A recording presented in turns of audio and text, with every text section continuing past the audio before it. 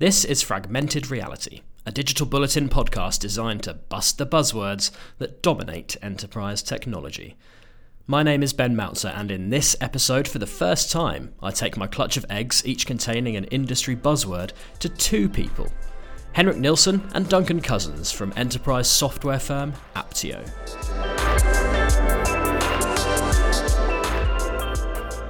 Right, we're good. We have our bowl of eggs in front. Well, I say a bowl. I'm going to be honest to the listener here. It's a hard hat turned upside down. And we have Henrik to open our first egg. Henrik, do you want to crack on? He's chosen a green one. A green one. And the first buzzword of today's episode is... quantum computing. Okay. Yeah. First of all, Henrik, we'll come to you. In terms of the knowledge of what quantum computing actually is, how much do you think is out there? Not being technical, but for me, quantum computing is more computing power to be allowing to be doing all the processing that needs to happen in the future. Mm-hmm. That's the realm that I have around quantum computing. Yeah, Duncan? My understanding is pretty similar. It's a future capability. I'm not convinced that anybody is leveraging it today. Maybe they are, but I haven't come across any of our customers that are doing anything with quantum computing as yet. No. I think the second I think of is Google and some of their science labs things that they're trying to do of building their own type of quantum computing. Do you think at the moment it is reserved for the big tech companies who have the resource to be able to investigate technologies like this? I don't want to be a person that says there will only be 3 pieces in the world, which somebody quoted quite a few years ago to go back to IBM. So I don't want to say that it's only reserved to that. I mean, in the future, it could be that everybody has a quantum computer at home, but at the moment it's really much the big research universities, MIT, Google and so on that has quantum computing. I would expect the US government to have a lot around that area as well. Yeah. Sorry, I imagine that there will probably be quite a lot of research and development organizations, so kind of in the medicinal capacity, being able to leverage quantum computing to help us solve, hopefully, some of the conundrums of illness that we're not able to do today. Mm-hmm. So, yeah, I think Henrik's right. Today, it is reserved for the elite technology companies, but hopefully that will disseminate down into kind of practical applications that help us as human beings. Yeah, how far do you think that potential can go though with quantum computing? Henrik, do you think it is something that far away in the future will have a huge impact on our lives? It's so difficult to say. I mean, the pace of things being evolving at the moment, it just makes it so difficult to predict. Yeah. So I don't even want to predict that. What about you, Duncan? I'm a gambling man, so I'm going to say that I think there's a very strong likelihood that as technology continues to evolve, that it will manifest itself, hopefully down to the home computer. But frankly, my brain's not big enough and strong enough to kind of imagine what capabilities I might need at home. I'm struggling to get the most out of my smart fridge. So, and that's the thing, actually, isn't it? I think. In terms of the knowledge about what quantum computing is in detail, I mean, there's very few sort of people in the world who would really be able to explain comprehensively what it is and what it does and what it will be able to do. Indeed, yeah, and I don't think that the audience that you have in front of you is that audience that's going to be able to give you that answer today. Very much a future tech. So, Duncan, shall we crack open our second? Sure, second I'm going to go for a pink one here. Duncan's gone for a pink egg. There's a lot of pink eggs. Yeah. The pink eggs have surfaced. Future of work. Okay, so this is quite a broad term, isn't it? Future of work. Duncan, let's come to you first. What comes to your mind when you hear the term future of work? What do you sort of vision? Well, I'm sitting next to my boss, so that I think is going to influence my answer a little bit. No, look, what do I think about the future of work? Remote working, flexible working. We talk about a work-life balance. I think we're starting to get to a point where there is no balance. The two are so intrinsically intertwined, with our smartphones, always online, all of this kind of stuff.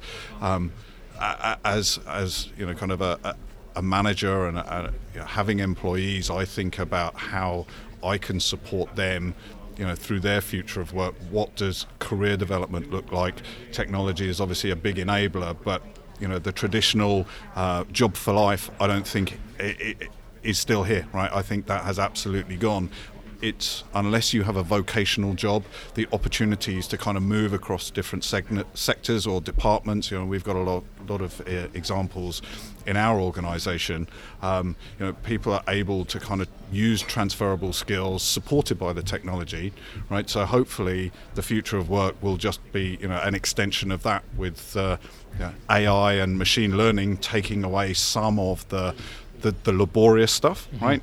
So that the humans can do the more creative and inventive stuff. But Henrik, what do you think? I think it's a great question for the two of us. I mean, you have one person here living on an island and one person living in the very southern tip of Sweden, all having European wide positions, managing big teams. But like the future of work, I think I've started to see it over the last 5 to 10 years, where you've gone from being 9 to 5 in an office to be much more freedom. The new type of technologies that we're using today is really allowing you to be running a management meeting, all with people sitting remote, with video, with really good quality, without really having the expensive equipment. So I agree with Duncan 100% that we've seen the trend already happening. I'm then a bit nervous in a way to see the next phase to it, when we might go from employment contracts to project work 100%. So thinking about, I have 4 kids, so how will their work be when they hit the after university and so on? Will they be employed, or will they only be picking up project work? Global competition. So how will the next generation have to compete against talent on a global level? Compete for every type of gig or effort or project. So the world is competitive today. It will not be less competitive going forward. So I'm really excited about the future work, but also a bit scary at the same time. Yeah, and I think that view is maybe held by a lot of people in work at the moment who worry about their potential jobs. Duncan, in terms of technology itself, you mentioned it a couple of times there. What role will technologies have in sort of sustaining the workplaces of the future? Yeah, well, Henrik's already mentioned, video conferencing. There's a plethora of options that we can choose from today that support that kind of remote working. As we develop, we've just been talking about quantum computing. I'm not in a position to talk about how that's going to impact the future of work, but certainly what we're seeing today in terms of the AI and machine learning kind of space, I think that we should be able to make better decisions faster, right? But also actually the tasks that we're performing, hopefully will start to evolve and change, so that, as I say, we are focusing more on being creative and finding ways in which we can leverage this new technology rather than just having it as an enabler or a supporting function. Yeah. And if I can add one thing, I think is changing this a lot is Generation X and Y, right? Like we used to, when we started to do video meetings, have suits and shirts and be very polished sitting at home, right? But like when we get a much more younger workforce into organizations, and we're working hard on that at Apptio, it really allows us now to start to be much more relaxed. So we still turn the camera on the video, even though we're sitting in a hoodie and not being shaved, right? Yeah. So, but I think it's important to get to the point in time where you have a relaxed enough climate in the company to be allowing that to happen. That's when you can drive a good collaboration, allow people to work from home. And do you think the benefits of that are obvious? Do you think, because there obviously has to be a reason for that, doesn't there? A reason for doing that. 100%. I mean, well, 2 examples here, right? Yeah. And communication is the number one thing you do, right? And there will always be misunderstandings if you only have voice. But if you add a video element to it, it will make your one-on-ones or leadership meetings so much more powerful if you have video on, and yet than just having a voice conversation. Yeah. On a final point on this one, on a broader point, you mentioned AI and machine learning there. Those sort of massive technologies. Is it fair to say that in terms of these technologies, it's impossible right now to predict what impact they are going to have on the workforce of the future? Is that a fair point? 100%. Yeah. If I could predict that, I wouldn't be sitting here. But even loosely kind of think what impact they will have, because obviously the impact will be at scale, won't it? And it's that kind of grey area, I think, where people might be concerned about their jobs in the future. Yeah, absolutely. I'm playing devil's advocate here. Look, I think, I've certainly thought about the impact of technology on the workforce and what the future might be. Is there a role for an organization that is, having to look after those people that have been ousted by the developments of technology, right? Is it incumbent upon the currently employing organization to retrain and re-educate these people? Are those people indeed able to re-educate and retrain? These are kind of some of the questions that I think remain unanswered. This is a fascinating topic. We could probably talk for a lot longer, but we must move on. Henrik, would you like to pick out egg number 3? It's gone for a green again. Green again. What do we have? Augmented reality. Augmented reality. Okay, this is an interesting technology that has been actually spoken about for quite a while. Henrik, do you think AR is having an impact at enterprise level today? Not really, I would say. I think there's certain areas where it's probably being used for research and so on, but in our company I haven't seen any impact from AR at all. I think there's been a big buzz around it. There's been a lot discussions about that type of also second life and having a second. Yeah, we haven't seen any impact on what we do in our. No. Duncan, is that something you'd agree with? Yes and no. So certainly we haven't.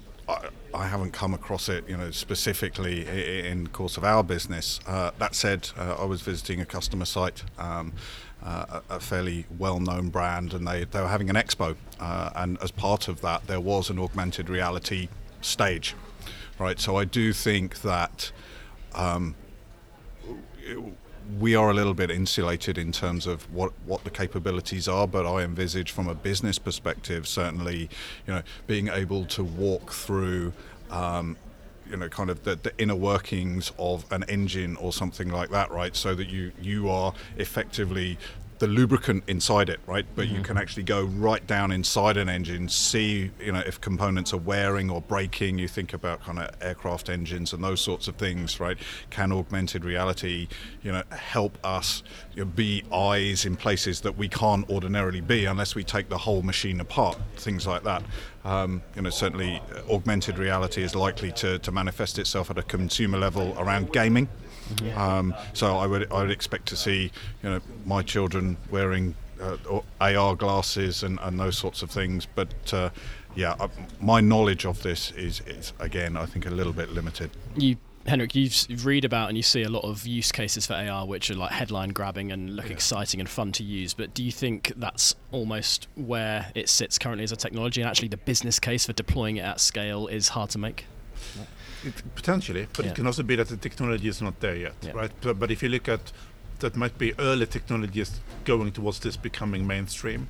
Like, I didn't used to have a heads-up display a few years in my car. Already now having that type of visualization ahead of you, and I'm struggling. We have 2 cars, one with, one without. Every time I now drive the one without that type of visualization, it's really tough. It's not AR, right? I understand that, but it's also telling me that once you get going on a technology like this, it could become very sticky, and the value could be that people doesn't want to let go. But then again, that's also coming back to society. It can have a big impact, because do we want everybody to be sticking in their homes, in their houses, doing meeting via second world instead of meeting in real life? I like to meet people face to face. There's a lot of value in actual reality, really, isn't there? Rather than obviously, I think people who are interested in this particular topic, like virtual reality, augmented reality especially, will say that the development of our devices, mobile phones, etc., are going to be key to the use of this technology. Do you think that that's a fair argument to make, and a fair reason why people might think AR might be a thing in the future? I'm not sure how AR will kind of manifest itself in terms of kind of mobile technology, but you talking reminds me of seeing Star Wars, I think it was number 4 or number 5, where Princess Leia is presented as a hologram, right? So maybe, in the future we will be able to put our smartphones on our desks and have a kind of augmented reality conversation with a holographic image. Nothing, as Henrik said, nothing will replace the fist bump and the hug that you get face to face. But certainly, it might be possible that we're interacting via holographic images or imagery through our smartphones in the future. Fantastic. I think you can hug a hologram, can't you? That's. I don't know. It looks a bit weird. I'll let you go first on that. All right, egg number 4, Duncan. Let's go. I'm not going to stick with tradition. I'm going to go yellow. First yellow egg. First yellow egg. What treat will emerge this time? Oh, digital evangelist. Digital evangelist. Oh, Okay. The one you really wanted. The one Duncan, that I what- wanted to call BS on, yeah. Why did you react like that when you opened that egg? Because it's right. So look, there's a lot of talk about going digital transformation, digitalization. That manifests itself in a number of different ways. We are seemingly in a time where we do like to coin catchphrases. Personally, I feel digital evangelist is a little bit catchphrasy. Look, I'm sure that there are people out there that do evangelize about the benefits of moving to a more digitally enabled set of processes. But yeah, frankly, I wouldn't be putting digital evangelist on my business card, even though I am supporting organizations to move and transform digitally. Yeah, I mean, for me, I think it's all about managing change. Like, if it's digital, whatever the change is, right? You need somebody who is leaping ahead, helping the rest of the organizations or team or to keep up with something. And then you need certain individuals who's taking that type of lead. And in this case, in this situation, they're called digital. But I think it's important to have somebody who's just facilitating and driving change. Yeah. Yeah, but are they're not actually taking the action. Right, they're just speakers. They're evangelizing. So I don't see that they're thought leaders rather than actually driving the change. But certainly, first frontier type individuals that are there to think and air their views on how digital can support better organizations as they progress. Yeah. Do you agree with Henrik, though, Duncan, that these people are, even if we don't call them digital evangelists, which I agree with you personally, that the term itself is quite cringeworthy, but do you agree that there is a role for, as digital becomes ever more sort of pervasive in every industry, do you think there is a position for people whose sole purpose is to almost promote and evangelize about At technology? the risk of potentially offending a few of the listeners, my personal opinion is no. Yeah. I think that there is an awful lot of talent embedded in the workplace, right? And it's incumbent upon employers to kind of educate around what digital actually means for them, right? And for them to then, as I was saying earlier around the AI and kind of the future of work, be creative, right? I don't think that there is any better individual, or there is no better idea that comes from an individual that is faced with a problem, right? Evangelists probably talk a bit theoretically, and look, I'm sure that a lot of it is based on their own experience. But for me, getting down and dirty, rolling up the sleeves and getting stuck into things, facing the problems, and then figuring out, a digital solution, selling it to your manager, selling it to the business, getting the investment, and so on and so forth. That to me is true digital evangelism, rather than it being a specific job title. Yeah. I agree, but I also think that there's a lot of boards of companies that are very nervous at the moment with all the change and all the it's both an opportunity and a threat, right? Mm-hmm. So you still need people that can help board members, people that hasn't been born in all of this technology change that we're currently in the midst of, who needs help to really be getting on the journey and understand what's the potential with digital. So that's why I think it's still a good facilitator in there. Do you actually come across many people who have the job title digital evangelist? Is it something? Duncan's laughing. Yeah, not to date. Not to date. My life would be richer, I'm sure, if I met one. I'm sure you'll find one on LinkedIn. I mean, they're probably... That's a great idea. Yeah. I'll see if I can connect. I thought they all lived on your island. Yeah, most of them do. Yeah. Henrik's going to campaign for your job title to be changed now. That's right, yeah, digital evangelist. Right, we're going to go for egg number 5. Henrik, it's your turn again. Oh. It's gone pink. Abandoned the greens. Unfurling it now. Oh, no. the one we didn't want. Yes. Blockchain. Blockchain. Why didn't you want blockchain? Because I probably don't understand it deep enough. So for me, blockchain is technology that can allow a disruption over certain areas, like payments, like those type of areas. That's probably the depth that I have into blockchain. It's something that will allow other things to happen at the technology level, but then I hit my limit of my competence on technology. Yeah. And over to you. All right, thank you very much. So I've got a friend who works at ISG who actually used to work at Apptio, right? But he is now leading blockchain. He might be a digital evangelist of blockchain. A blockchain evangelist, yeah. So, sorry, Alex, if you're listening. Look, blockchain is there to support transactional relationships, right? So clearly the financial services industry is primed, right, to benefit from this. As I understand it, it's kind of the democratization of security around those transactions, right? So that there's not one single point of failure. From that perspective, obviously it's hugely interesting. It diversifies the need for technology to be solely located within an organization's data center or within their network.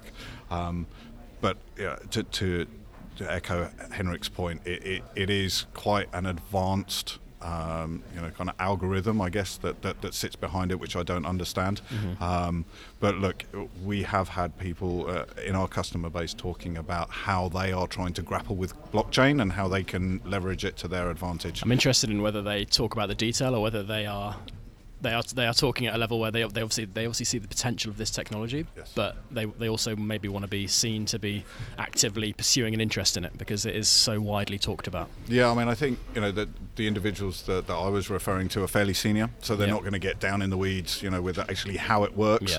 And I think for me to be able to talk articulatively about blockchain, I would need to understand a little bit more about exactly how it supports any organizational process. So I think they are at a similar point. It's clearly something that is available. It's cheap, it's reliable, it's secure, and for those reasons I think that's why people are exploring it.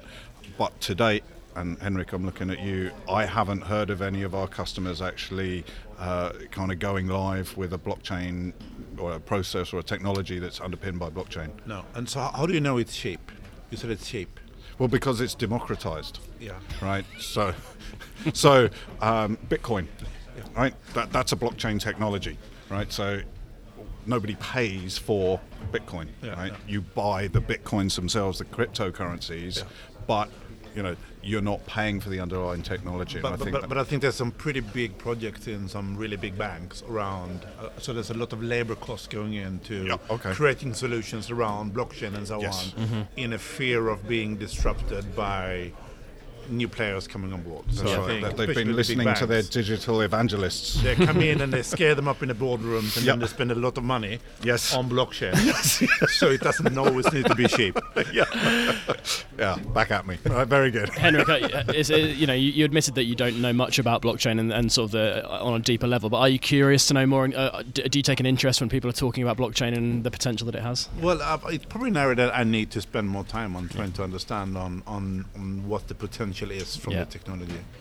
Yes. Okay, fantastic. Right, I think we've got time for one more egg. So, Duncan. Right, going blue. And we've got the worst one out of the way, so this one's going to be an easy one. And we have our final egg for today's chat.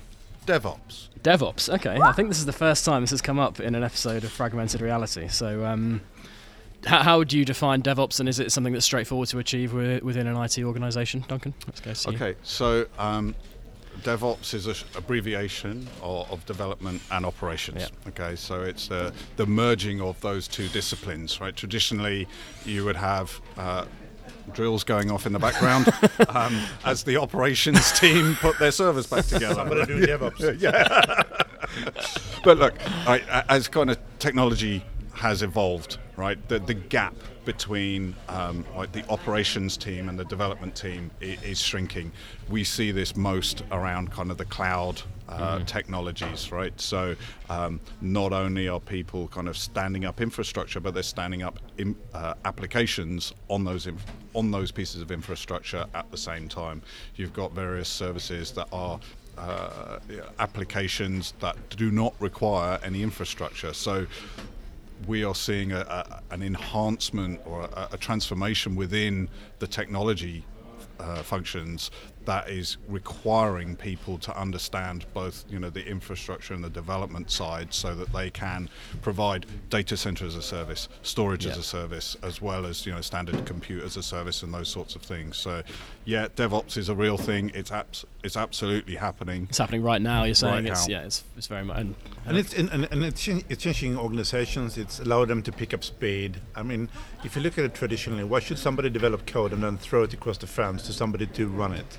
When the thinking is that somebody who does then develop this is the best person then to continue to be running it. Mm-hmm. So I think it's the way of working in the future. Mm-hmm. And then it's like going all the way out to the agile way of working through a lot of new companies. And you can see a lot of the new startups, the speed that they have in their way of working. Yeah.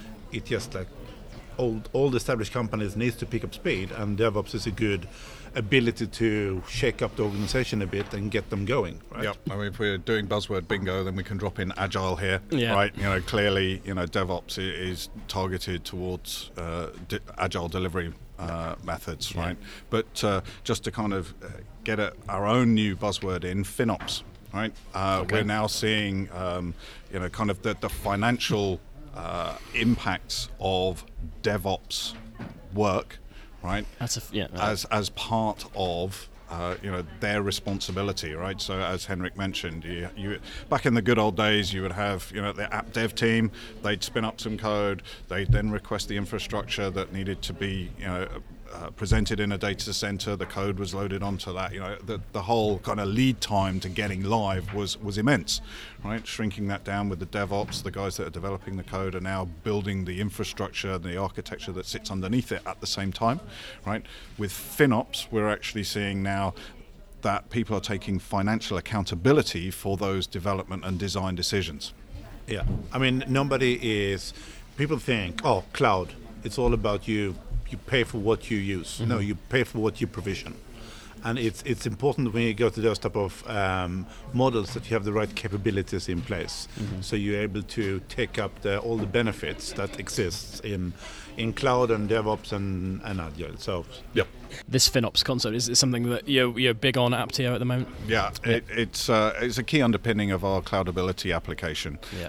So whilst Apptio has been talking about technology business management for a long time, and that's very much kind of focused around IT leadership, the FinOps discipline is to support those kind of more operational members of the IT organization and driving the accountability for their decisions in terms of the cost, right, down at their level, mm-hmm. right? So this is, again, kind of democratizing the role of leadership. It supports the IT leaders, or the operations leaders, I should say, with the financial governance and management that their bosses are also trying to achieve, and they could leverage TBM as a part of that. Yeah. And tying it back to DevOps then, right? Because if you look at it traditionally, when somebody has been developing the code and then asking somebody to be running it, when they asked infrastructure, they said, I want the biggest server, and I want the fastest everything around it, right? Having people to take accountability of making sure that you're actually configuring a solution that is matching what the application is supposed to do, or the service that you're running in there. There's a pretty clear, I would say, connection between FinOps and DevOps, just to make the connection back. Would you say the growth of DevOps and now FinOps is that further evidence of the importance of IT organisations now within businesses? Because obviously previously the back office function it would have been seen as, but now we're seeing proper accountability within IT teams for business critical kind of areas. Yeah, absolutely. The whole picture here is, IT is going beyond an enabler, right, and is actually now kind of driving organisations forward to bring technology to that forefront in terms of how an organization interacts with its customers, right? We all know customers can be fairly fickle, right? And we need to be able to adapt and change, right? So this is where the hybrid operating model, where you've got some on-premise, kind of classic IT operational infrastructure, and then your cloud capabilities. So whether that's private or public cloud, right? Bringing that all together, right, is a key challenge for the operations team, right? The DevOps guys are obviously working around the cloud, the private, public, where do we provision, how do we provision, right sizing, all of those sorts of things. The FinOps then just adds that layer of financial accountability on top, so that, when they are setting out, launching a new application, right, they're able to not only monitor and maintain the level of service that it's providing, but also the cost that level of service is incurring. And what does then the digital evangelist do? Well, he's on the wind up here, isn't he?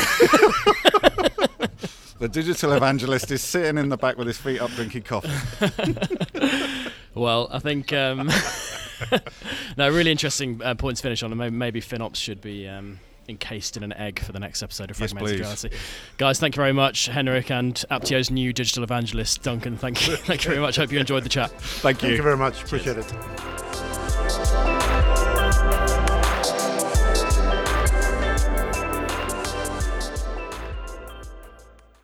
Power up your day with the Bulletin Brief, the latest news, insights and opinion delivered straight to your inbox. Subscribe now at digitalbullet.in.